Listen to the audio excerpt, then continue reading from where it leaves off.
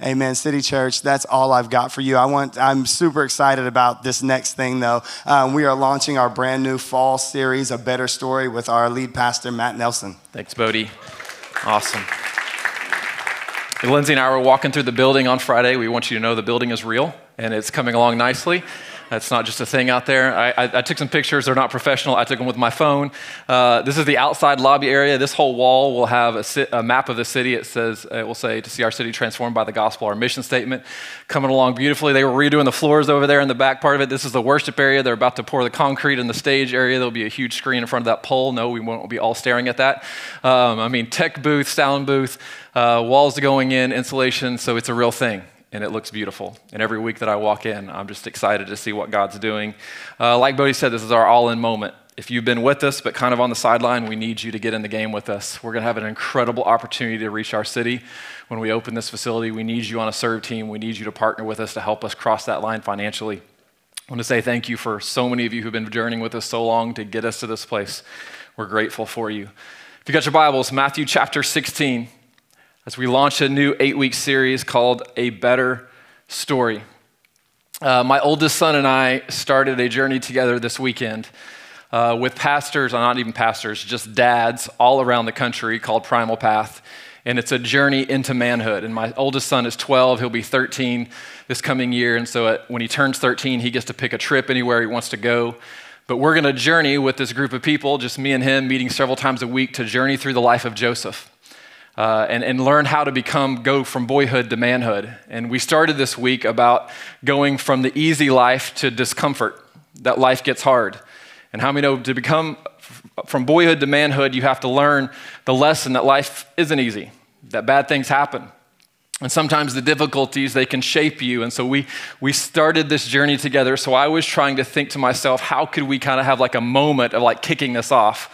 And so some of you know this, my favorite movie growing up was always Gladiator. Anybody ever see the movie Gladiator? Come on now, thank you. Some of you in the room, we're together on this. And so my son was always like, Dad, I want to watch this movie. I'm like, buddy, you've never seen a rated R, it's a little bloody, not yet. So I thought, you know what? I'm gonna watch Gladiator with you this weekend as a rite of passage. So all the kids, we went to another room with Mom, and me and him sat down, and he was like, Dad, is it gonna get bloody? And I'm like, oh buddy, is it ever? Yeah, it's about to get good. And he's like, Dad, what's the best part of the movie? And I said, just wait in a minute, because they don't know, like the Maximus goes through this gladiator thing. He goes into the Rome, and Commodus brings him out. And then you remember he turns his back on Commodus, and Commodus is like, hey, gladiator, reveal yourself. And he takes his mask off. Come on, you remember that? You get chills thinking about it? Maximus Decimus Meridius, commanders of the armies of the north, legions of the Felix army, father of a murdered son, husband of a murdered wife. I will have my vengeance in this life or the next. You remember that part? I get chills right now thinking about it. And I was like, this is it, Jackson, right here. Oh man, that's awesome. Why is it a great story? Why is it? I grew up just loving Roman history as well. Like one of those stories of like, it's everything, betrayal, love, like sacrifice. You're giving your life for something that you believe in that's bigger than yourself. And so I'm trying to make all these spiritual parallels, but it's just really bloody. But it was a good time. Launched us into our study. How many know we love good stories, don't we? We love good stories. We're hardwired for great stories. They define us, they shape us, they entertain, they teach, they inspire. We know Jesus uses them as containers of truth. He speaks in parables and stories in order to relay truth. Neurologists and social scientists have now confirmed what our best philosophers and artists and storytellers have been saying for years, that as human beings, you and I, our brains are hardwired for story. It's actually how we make sense of our world. You are creating stories and narratives all the time in order for you to cope and deal with life, in order for you to understand the world around you. 20th century philosopher Alasdair MacIntyre says it like this. He says, before we can answer the question, who am I and what am I to do? We must first ask the question, what story or stories am I a part of? The stories you're a part of, the stories that give you meaning, will ultimately shape how you see the world, how you see God, how you see your purpose and future. You know as well as I do, there are numerous stories that are competing for our allegiance, for our hearts. There are stories in culture, from a consumerism culture that we live in to mammon, and I'm actually going to be preaching on that in a few weeks, and just this biblical concept of just how do we use what God has given us for the kingdom. We live in a world that now says, you know what? Political power is where I put my allegiance. It's what I want in order to gain more power and influence. And there's different stories that people attach themselves to. We live in a culture of individualism, a me-centered, I'm the center of existence. And if I can just actualize what I need and live it out, then I'll find true life. There's stories in your family of origin, right? You came from a certain place. Certain things were said about you, good and bad. There are certain things you inherited. I remember Pete Scazzaro, who wrote Emotionally Healthy Spirituality, he said over and over again, Jesus may live in your heart, but grandpa lives in your bones, right? And so you came from somewhere. And sometimes with your family of origin, you're gonna take the blessing, but some of you look back and you're like, I don't know if there was much blessing to take. There's a lot of cycles that need to be broken. There's generational things that you're like, that's not who I am. That's not what I'm going to do. I'm not going to parent. I'm not gonna be a husband and wife like that. Those identity markers, they can speak to who you are. We live in a world of false stories and competing stories. False gospels built on false hope and false promises. We, as followers of Jesus, believe that there is this meta-narrative. There's a grand narrative, a bigger story that is giving our life meaning and context, and it's answering the questions, what is God like? Why am I here? What am I supposed to be doing? What's purpose in all of this? James Bryan Smith, I quoted him a lot last week too. I'm on a James Bryan Smith and kick right now. He says this, he says, we need a story that makes us quiver, not with fear, but with delight. We need a story so big that we will never be able to grasp it, so vast that it can handle the darkness of evil and suffering, and so immense that it can make sense of cancer and terrorism and death. How many know you need a story like that? If you think of the second coming of Christ or the judgment of Christ and your immediate response is fear, something needs to shift inside of you. You should long for that day. As followers of Jesus, you should long for the day that Christ redeems and renews all things. See, this sermon series that we're about to enter into is about living a life of kingdom impact. And you're going to maybe think today's message is a little bit weird because I'm not really going to dive into that yet. I'm going to set us up for where we're going the next 7 weeks.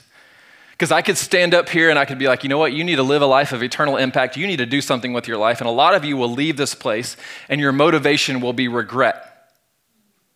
How many know regret is not a substantial motivator? Nope, it falls short. You'll be like, you know what? I need to do better for my spouse and my kids. And all of that may last a week and may last 2 weeks. What you really need is a better story. What you really have to do is attach yourself to something that's bigger than yourself, that you get caught up in. When you begin to think about it, it actually captures your heart, captures your imagination, that you feel like you're a part of this love story. You're the object of God's affection, and everything you do is a response. Let me tell you, nothing else will sustain you. Any of you grew up in the 90s and you used to go to like the Hell House, Judgment House things? You remember those things where they would scare the hell out of you? Nope, that doesn't work. You go into a room where someone's committed suicide or something like that, and they're like, man, you're so scared that at the end, would you like to pray a prayer with me? Of course I do. Yeah, you just scared me to death. It's gonna last about 2 days. No, you need a better story. The gospel is not bad news that you didn't meet expectations. It's good news that you've been rescued. We've got to get that right. If you're gonna live a life of significant kingdom impact, you've got to have a great story. 3 things that I think you need here, if you're taking notes. To live a life of kingdom impact, we need a story that is bigger than ourselves. How sad is it when you are living a story and you are the center of that story? What a sad existence. What a sad ending to a story when you look back and said, man, I have nothing of eternal significance because I was the center of this story. Number 2, we need a story that is so good and big and full of hope that it answers every fear and reconciles every problem. How many know the story of God is big enough to reconcile every fear? Everything that you can't explain, you don't have to explain because God is good enough and will redeem everything that has been broken. Not one thing will be left undone. Number 3 is this: we need a story that is motivated by love, not shame or regret. You need to enter a story that is motivated by love. So what is the meta-narrative, the grand story of our lives? What is it? What's shaping you? I gotta be honest with you. Some of you know the story. I grew up in church every moment. As a kid, I'm not bragging here, I knew the Word of God better than most adults. I was a Bible quizzer. Anybody remember Bible quiz back in the day? Come on now. I'm not joking. At one time in my life, I had the book of Romans, Luke, Galatians, Ephesians, Philippians, Colossians, and Philemon memorized word for word at 14 years old. Because I had a passion to know God's word? No. Because it was a competition and I wanted to beat you. I'm just being honest. Now, did some of that get into my heart? Maybe. And as I'm reading through some of those books today, I'm like, yeah, I could actually still quote that. Like, I knew God's word, but I'm going to be honest with you. I was an undergrad degree, pursuing my undergrad degree in biblical studies before I really began to piece together all these stories about God in Scripture. I knew this story, or I would get hung up on this story or this, but then I began to piece together this bigger story of God's salvation history, and all of a sudden things began to fall in place. It began to reshape my theology and my understanding of God when I realized, okay, then this may sound weird to some of you, that Genesis 1 and 2 was actually written in response to other creation narratives. I just thought that it just showed up. I didn't realize there were Mesopotamian creation stories like the Enuma Elish that were telling the world that creation is random chance, that you are a part of just random occurrence, and that the writer of Genesis is trying to set the story straight. And so he's not trying to give you details. He's not saying that God made the earth in actual 7 literal 24 days. The earth could be millions and billions of years old for all we know. Science would probably prove that. What he's trying to tell you is that you are born with intention, design, and that you weren't random. How beautiful is that? No, God knit you together. Why did God create you? To fellowship with you. That's why God created you. And he looked at you, the pinnacle of his creation, and he said, guess what? You're really good. Like, you are good. That is what God speaks over you. Like when Adam and Eve were walking with God, that's what God wants from you. He wants fellowship and relationship and friendship. And we know that Genesis 3 screwed it up, didn't we? We know that everything began to unravel. I've used this before, but this is the image I get in my head of Genesis 3. If we're holding this together, all of a sudden, things begin to unravel. And it just gets worse. Genesis 3 through 11 are the unraveling effects of sin, and it gets bad. Brother kills brother. God looks around at creation, he says, wickedness is everywhere. I've got to start over. Is there anybody that's righteous? And he finds Noah. And then there's this Tower of Babel. You remember, they were supposed to go out into the world and co-create with God. And what do? They build a tower because we want to be like God. And God has to confuse their languages and spread them. This is the unraveling effects of sin. So what does God do? He finds another man, Abram. He said, I'm going to make a covenant with you. Okay, Abraham, we're going to begin the process of restoring what was broken by sin. But guess what? When you try to fix sin and you pull on the string, how many know it just gets worse? It just gets worse. He said, I'm going to make a covenant with you, Abraham. And through your descendants, through Isaac, through Jacob, through Joseph, and through Moses, we get this salvation event in Exodus where God brings the people of Israel out of Egypt. What does God give them? He gives them the tabernacle. The presence of God is going to go with you. I'm going to dwell with you. I'm going to give you the law. What was the law? The law was God's way of saying, how does a holy God live among an unholy people? The only way that's possible is for you to set yourself apart and be holy. So all of these rules about what you eat and what you wear and menstruation laws and all this weird stuff, it actually does serve a purpose. It's to set you apart. I'm going to make Israel a people. You know what the purpose of Israel is? To show the rest of the world what it means to be God's people. And so Israel was never just the end result. Israel was always for the world. And they move into, this is Leviticus, Numbers, Deuteronomy. They move into the promised land, right? The perfect place. Once we get to the promised land, everything is going to be good. But there was something, a heart issue, wasn't it? Like this is the unraveling effects of sin still in the world that you get into Joshua and Judges and Ruth, and we realize instead of the people of Israel being set apart, they just start doing what the countries and the people around them do. And it's messy. And Judges is this cycle that they can't break of being God's people and falling back into the world and God saving them.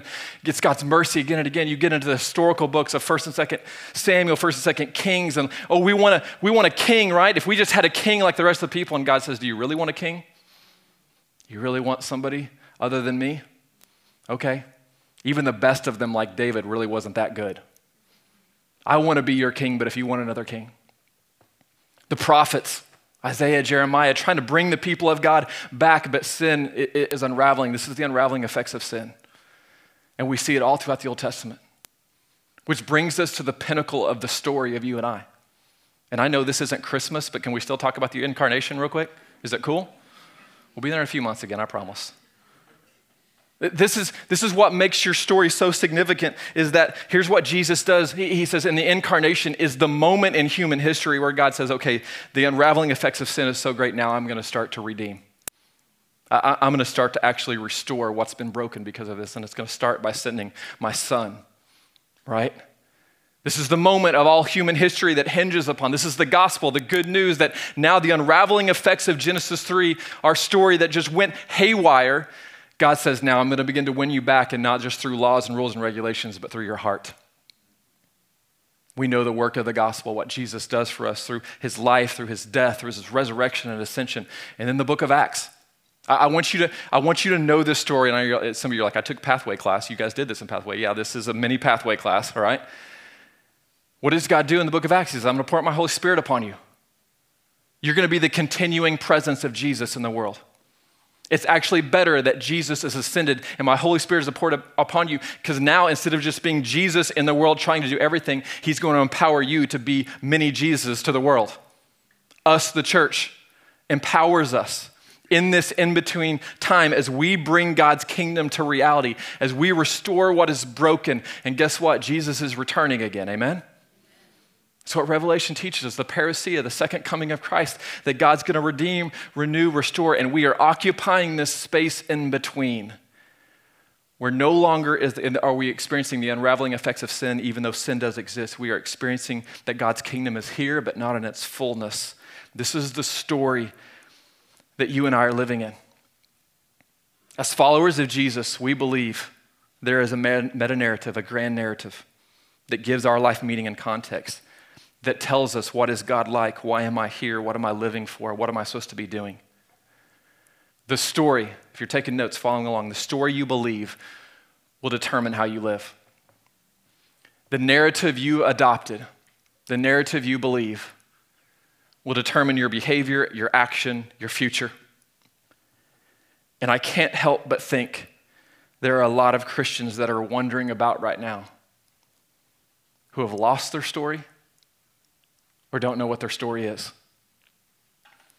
You know how grieved I've been, and I know I pick on this a lot. I'm sorry, it's my thing. You know how grieved I've become when I saw followers of Jesus grab onto a political ideology and says, this is going to be my story. Can you imagine Jesus showing up in the first century and says, the hope of the world is Rome, and I'm going to go and I'm going to appeal to Rome, and if Rome doesn't come on our side, then there's no hope for the future. How bizarre that would have been. Do politics matter? Absolutely. Is it our primary story? No. It's not our hope. If that's your hope, man, good luck riding that roller coaster.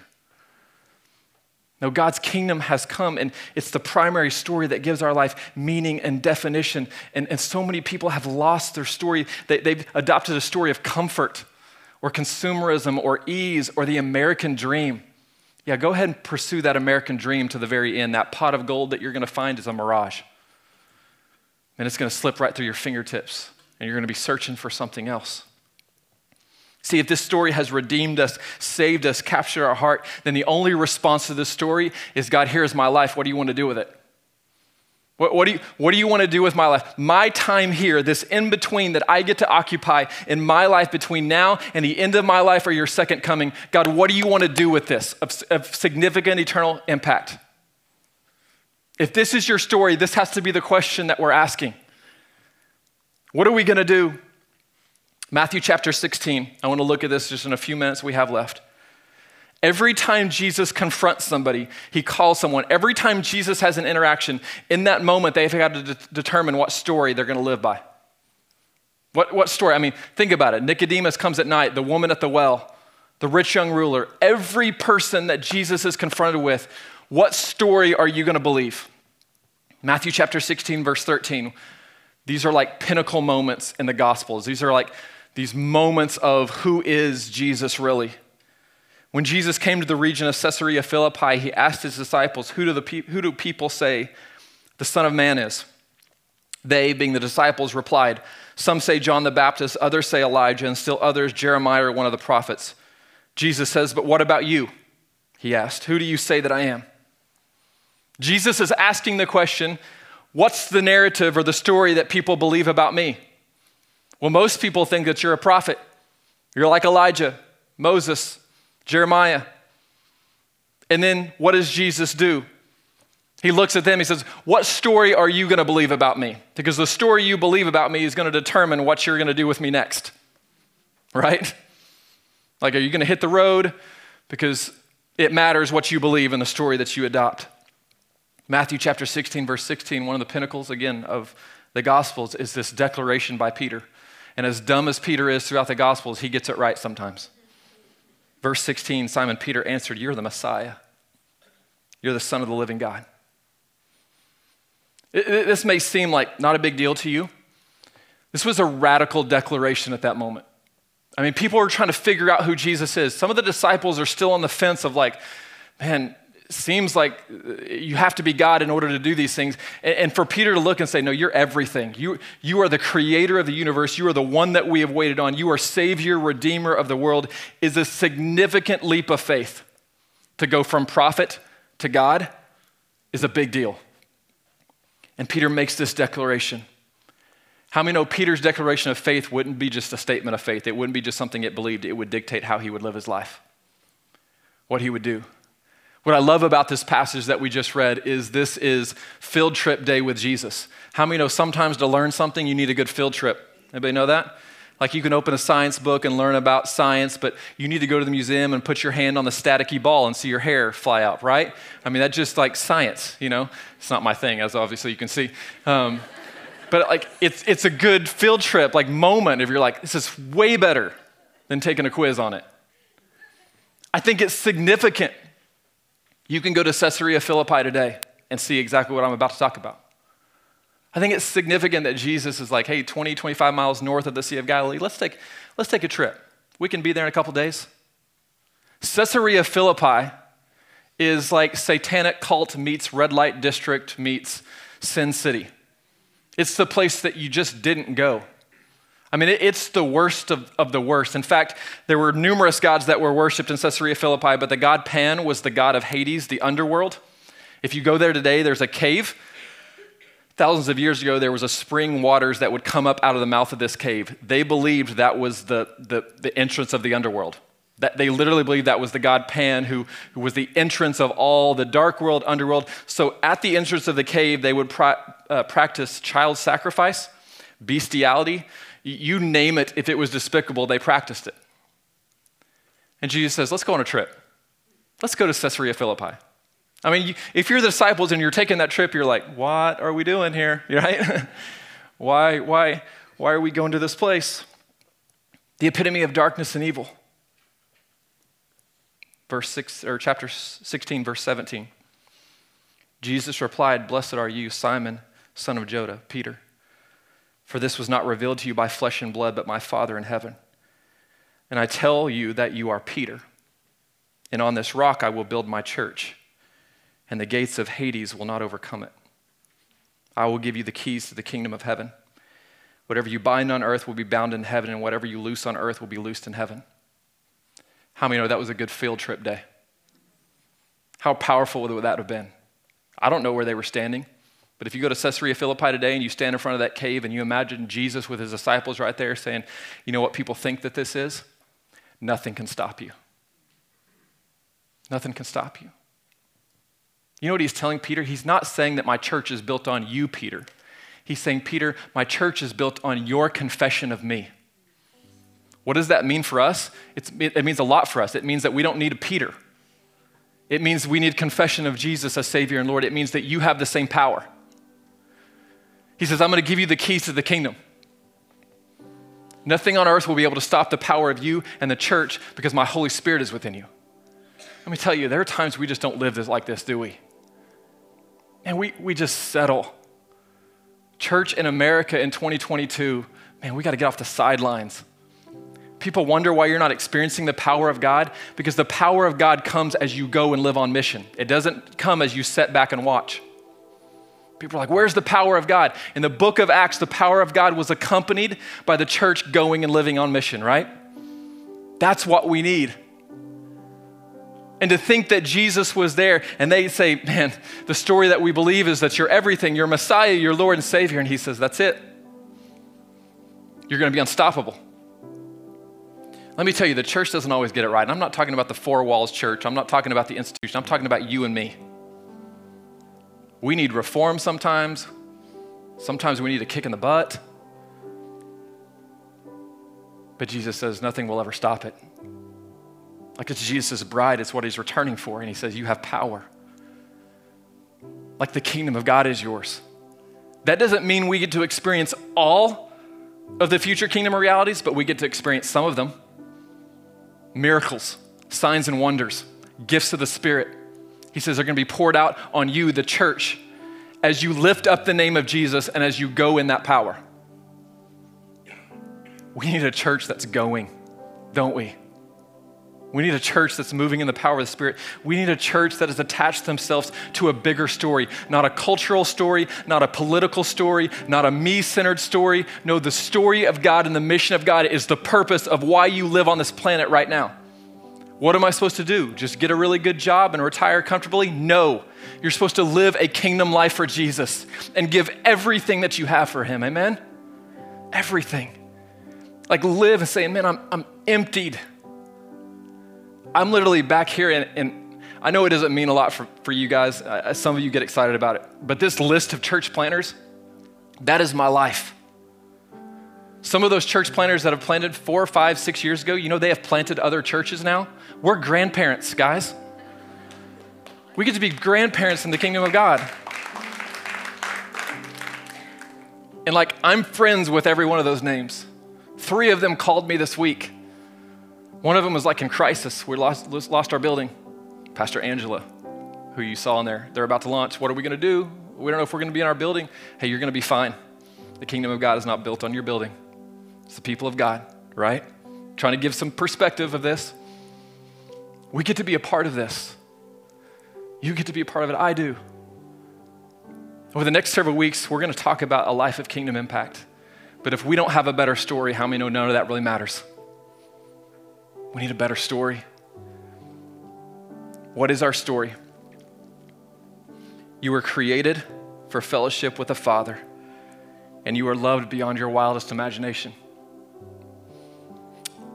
I don't know how maybe the enemy has deceived you to think that God is not involved or doesn't love you. It is a lie. You were involved in the greatest love story the world has ever known, and you are the center of God's story, like God's pursuit of you. Like you are the reason why God would do this. Genesis 1 and 2, what God wanted for us in Genesis 1 or 2, how many know God will make right again? Your mission, to join God on his mission of bringing the kingdom of God to earth through his church. A lot of people nowadays like, oh, I love Jesus, I just don't really want the church. That's not a thing. You don't get to choose. No, it's his bride. It's the vehicle that God has used to redeem the world. For us to partner together with God. Your future, God will recreate, renew, redeem, and restore everything that has been broken by sin into a life of unending joy and fellowship with him. That's why we don't fear. We don't cower back. We don't sit around and be like, well, what if something happens to me? Well, if something happens to you, you know your future, don't you? Right? This is our story. This is our mission. This is our future. What story are you living in right now? Man, we got to activate the church to be the body of Christ again, to live on mission, reject ease and comfort and the easy way, the American dream. Would you stand to your feet with me across this room? Grab your communion elements, if you will.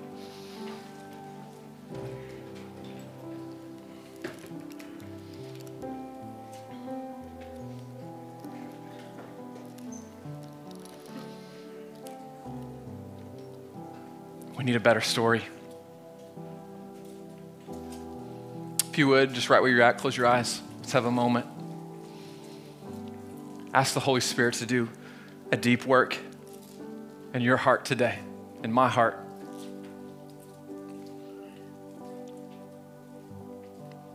God may be speaking something specifically today through his word to you. Maybe there's some dreams that have been dormant. Maybe you stopped dreaming.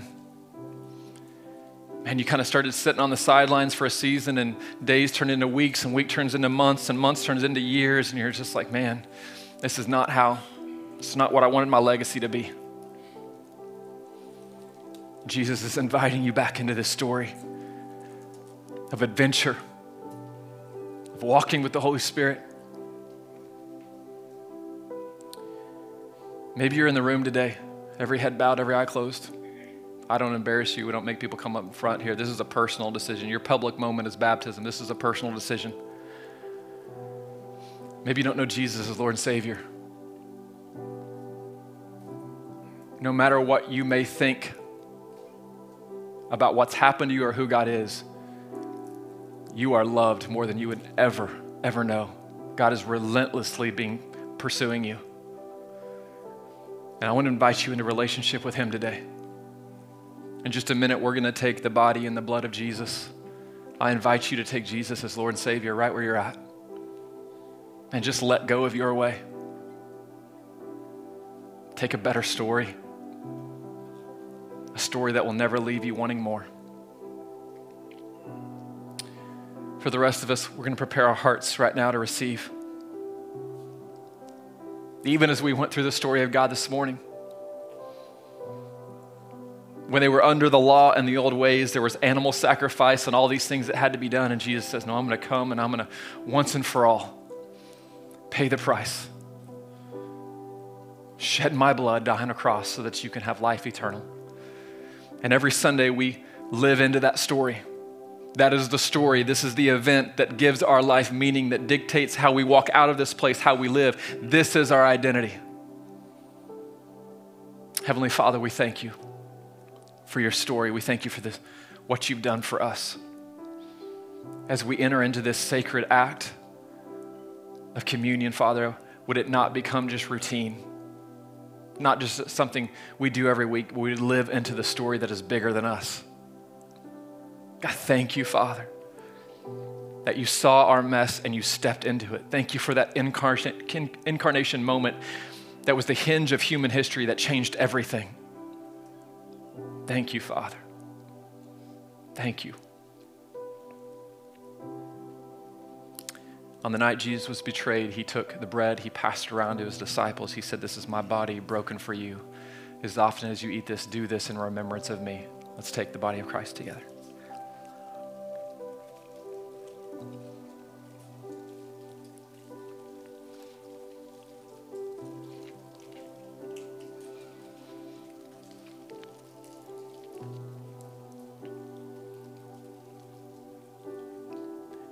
Jesus took the cup, shed blood, poured out for you and I, that one day when you and I stand before God, God will not see our sin. He will see the blood of Jesus. Thankful for that. Let's take together.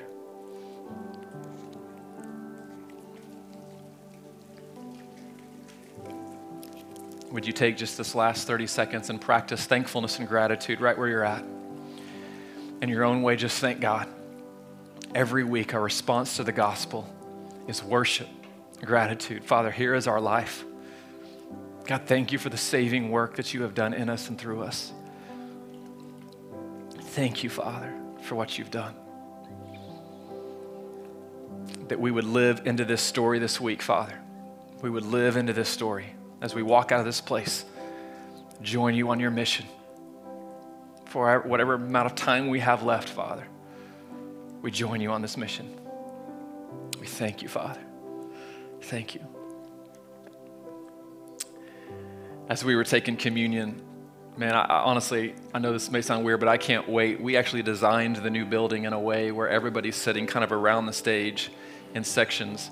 Before COVID hit, we would get up out of our seats, go to communion stations, have time for prayer, reflection, where you would come up and take. All of that's we're doing again. We've designed the building around that. And I can't wait to make this moment like that again. You know, communion to go just doesn't do it for me, but it's what we have to do right now. But it's going to be awesome when we get to bring that back here in a few months and just have that be a part of our worship again at the end. I'm going to ask our prayer team to come forward. If you need prayer for anything before you leave today, grab one of them. Love to agree with you before you leave. If you're a first-time guest, I'd love to meet you in the welcome room just across the lobby, just 30 seconds of your time. We have a free gift for you, just as our way of saying thanks for being our guest. Then last but not least, if you have this today or in the next few weeks, bring this with you. And this is our all-in moment for you who are on our team to say, hey, we're with you.